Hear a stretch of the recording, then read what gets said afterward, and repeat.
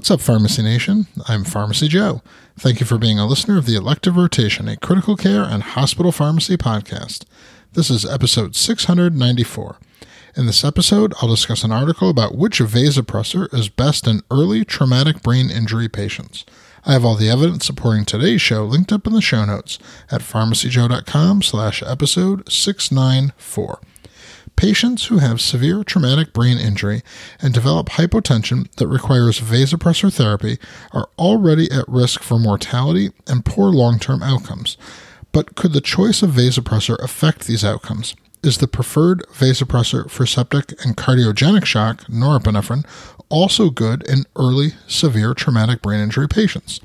A group of researchers at Duke University School of Medicine in North Carolina published a retrospective cohort study to answer these questions in the journal Anesthesia and Analgesia.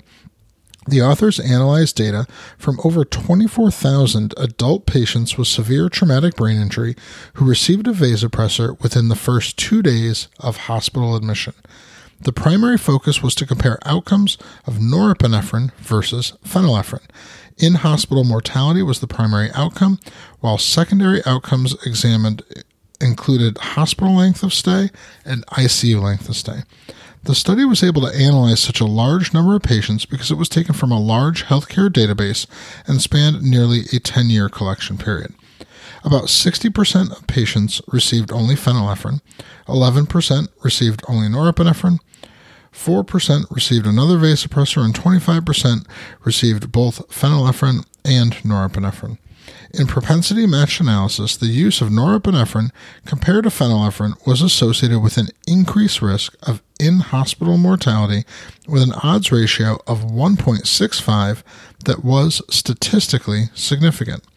The study is not perfect, as about 1/4 of vasopressor choice was explained by the individual hospital's usage patterns, which could be a potential confounder despite the propensity matching that was employed to overcome this.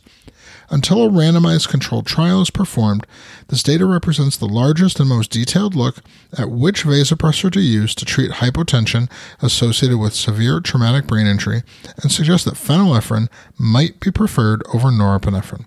To access my free download area with 20 different resources to help you in your practice, go to pharmacyjoe.com/free. Thank you so much for listening. I'll see you in the next episode of the Elective Rotation.